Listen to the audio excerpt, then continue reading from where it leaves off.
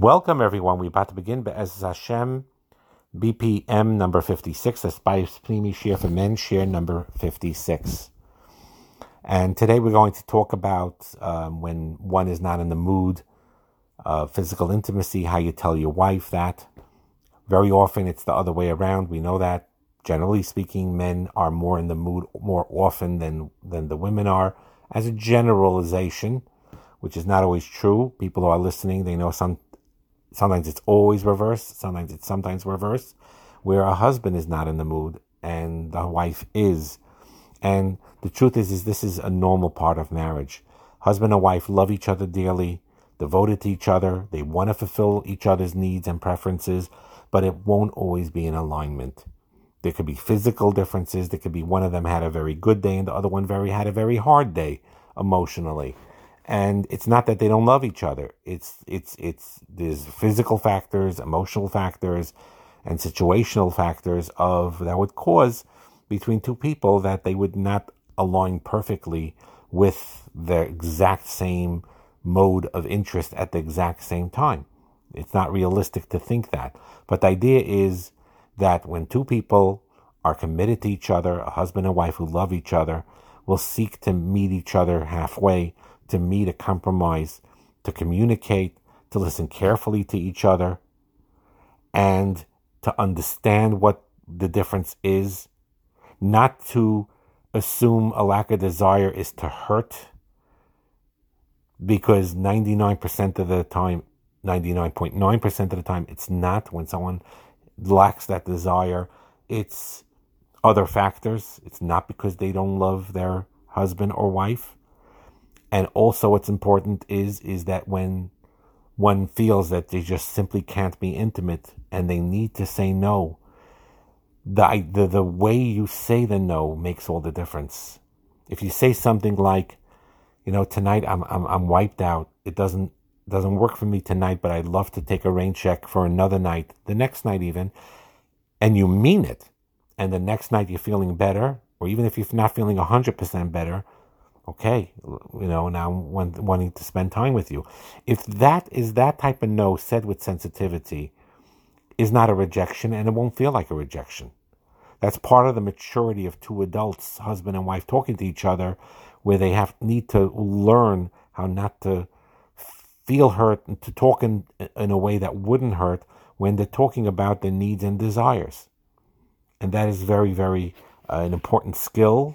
And if you work at it, you get better at it as time goes by in the marriage. And if you're really, really not able to do it, whatever the reason is, you just don't have it in you, don't be afraid to communicate that. And if your wife is communicating that to you, you make sure not to get angry or upset or agitated, but be understanding. And that is the idea. It doesn't always have to be perfect. The same time we do stress. We mentioned it on the women's side and on the men's side too. But let's say you have the scenario where the wife is really interested and the husband, meaning you, very wiped out. You had a very long day. You're really not up to it. So you have to have a certain shikal hadas. On one hand, yes, there's nothing wrong with saying, I love you very, very much. We're taking a rain check. I'll get home earlier tomorrow, and then I'll be happy to be with you because I really want to be with you. That's fine. And then there are times where you're like sort of on the fence, or you have to make a little effort. Sometimes it is worthwhile to try to make that effort. They say this famous line, perfect is the enemy of good. And very often what happens is, this is a good eitzah, by the way, because for some people, in order to have the full experience of intimacy, as an example, with the foreplay, with the talking, with the interest, and when they're both into it, they want it to be longer. So I'm just giving an example. And sometimes even for a full hour of foreplay going into intimacy and so on, and maybe that's the way they both enjoy it. And when it's, exciting for the both of them, and then there's a particular night where one or both of them are very tired, so they don't have to do all that. Sometimes they could be together for a short amount of time, which is very sweet, just even though they're somewhat tired, and you make each other happy that way. And it goes both ways. I told it on the wife's side, sometimes, again, she has a right to say no or in a nice way and ask to postpone to the next night. But sometimes it is kedai for her to overcome her initial reluctance, and she's tired, so they make a pashara and they say, I don't mind spending time with you intimately, but I have to get up very early in the morning. Instead of like normally when we have time or we're on vacation, we could spend a long time, but could we make this, quite relatively short so that within, 20 minutes or so, we could, I could be sleeping or, whatever. And you work that out. And that is really the key, to work out those type of things. It's similar to any type of thing in Avodas Hashem. Let's say Shabbos, right? Sometimes you're preparing Shabbos meals, you put in the effort, you have guests, you have special menu, and it's just beautiful, and you take pains to prepare the dessert and so on, because you had time. And then there are other times, for whatever reason, you had such a hectic week, or you didn't have koyach, you didn't have time, you didn't cook much, and you chapped from the takeout store whatever you could chap. So it won't be as enhanced as that other type of Shabbos when you had all those, everything prepared in a wonderful way. But the bottom line is, it's still Shabbos. You're still having a Suda. You still love your family. And you're experiencing the Einig of Shabbos. And you're going to enjoy it. You're going to enjoy it even if it's not with all the accoutrements and all the extra things. And the same thing with intimacy. We can't be a perfectionist about it. It's like everything else in life, where sometimes it just works beautifully for the both. Sometimes one is more into it than the other. Sometimes they are both tired, but they know, and they both agree to wait, and postpone it for a day or two. But sometimes, even though they're tired, they realize, hey, if we only have relations when we're fully rested, it ain't going to happen. So they'll, even in their tiredness, they'll be together willingly and happily. That's also a healthy practice to do. So the idea is their communication, the being menschlich to each other, to value your spouse, to value your relationship. And for the person who has the lower libido, sometimes it's the men, sometimes it's the women, is to welcome this concept of sexual intimacy, even if it's not high on your priority right at this moment.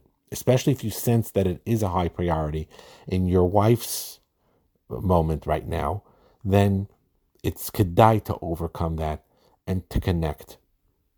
So that is really the idea. And compromising in marriage in these areas does not mean you're a shmata, but it's out of a tremendous respect from both. Sometimes what you do is, you're very tired, you take a nap, or you make time to take a nap, or you need time alone to recharge, you recharge. Whatever you need to do, is to get yourself more in the mode, and especially if your wife desires it. It's very, very special thing. And we know very often, the mother, a wife being busy with the kids all day, or the father work, these are deterrents for intimacy. It's very hard to have one's mind on intimacy when they are overworked and overwhelmed by the long days that they have, whether with the kids or whether at work. And it takes sometimes some recharging that's necessary, sometimes some relaxing, and working, through it in order to get into that mode. Now the thing is like this also. We say often that the husbands usually are more interested than the wives in the actual physical intimacy. It's not always true. But even when it is true, even when the husband, generally speaking, has the higher drive, sometimes he doesn't feel well, and there's aspects, and there will be times that all of a sudden he'll wonder to himself, I used to have a strong desire for sexual intimacy, and now I don't feel like it anymore. I'm either fatigued or stressed, or just simply not in the mood. Ad kedei kach, that when the wife is interested, And normally in the past, when your wife showed interest, you right away jumped at the opportunity. And this is the first time in your life where your wife is showing great interest and you are just not able to muster the willpower to want to be with her. So what happened? What is this? So at first you'll actually be relieved. It's okay. I have a vacation from the sexual desire. I could rest. I could relax. I could go into my own shell. But sometimes it's not a healthy thing. Sometimes you have to check. Maybe there's something physically an issue that you have to work out and get a checkup and see if you're okay.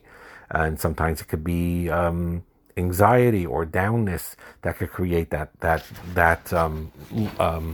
lack of interest. Because the idea is that the fact that you have interest in being with your wife in an intimate way is actually a very healthy thing. Of course, you have to control and be responsible with these type of desires, but it is a healthy thing intrinsically.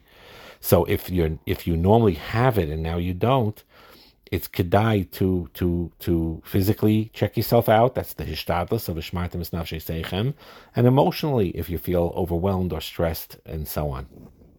Okay, so and now I want to say a big yesod, and I think it'll help a lot of husbands. It helped a lot of wives when they understood this as well.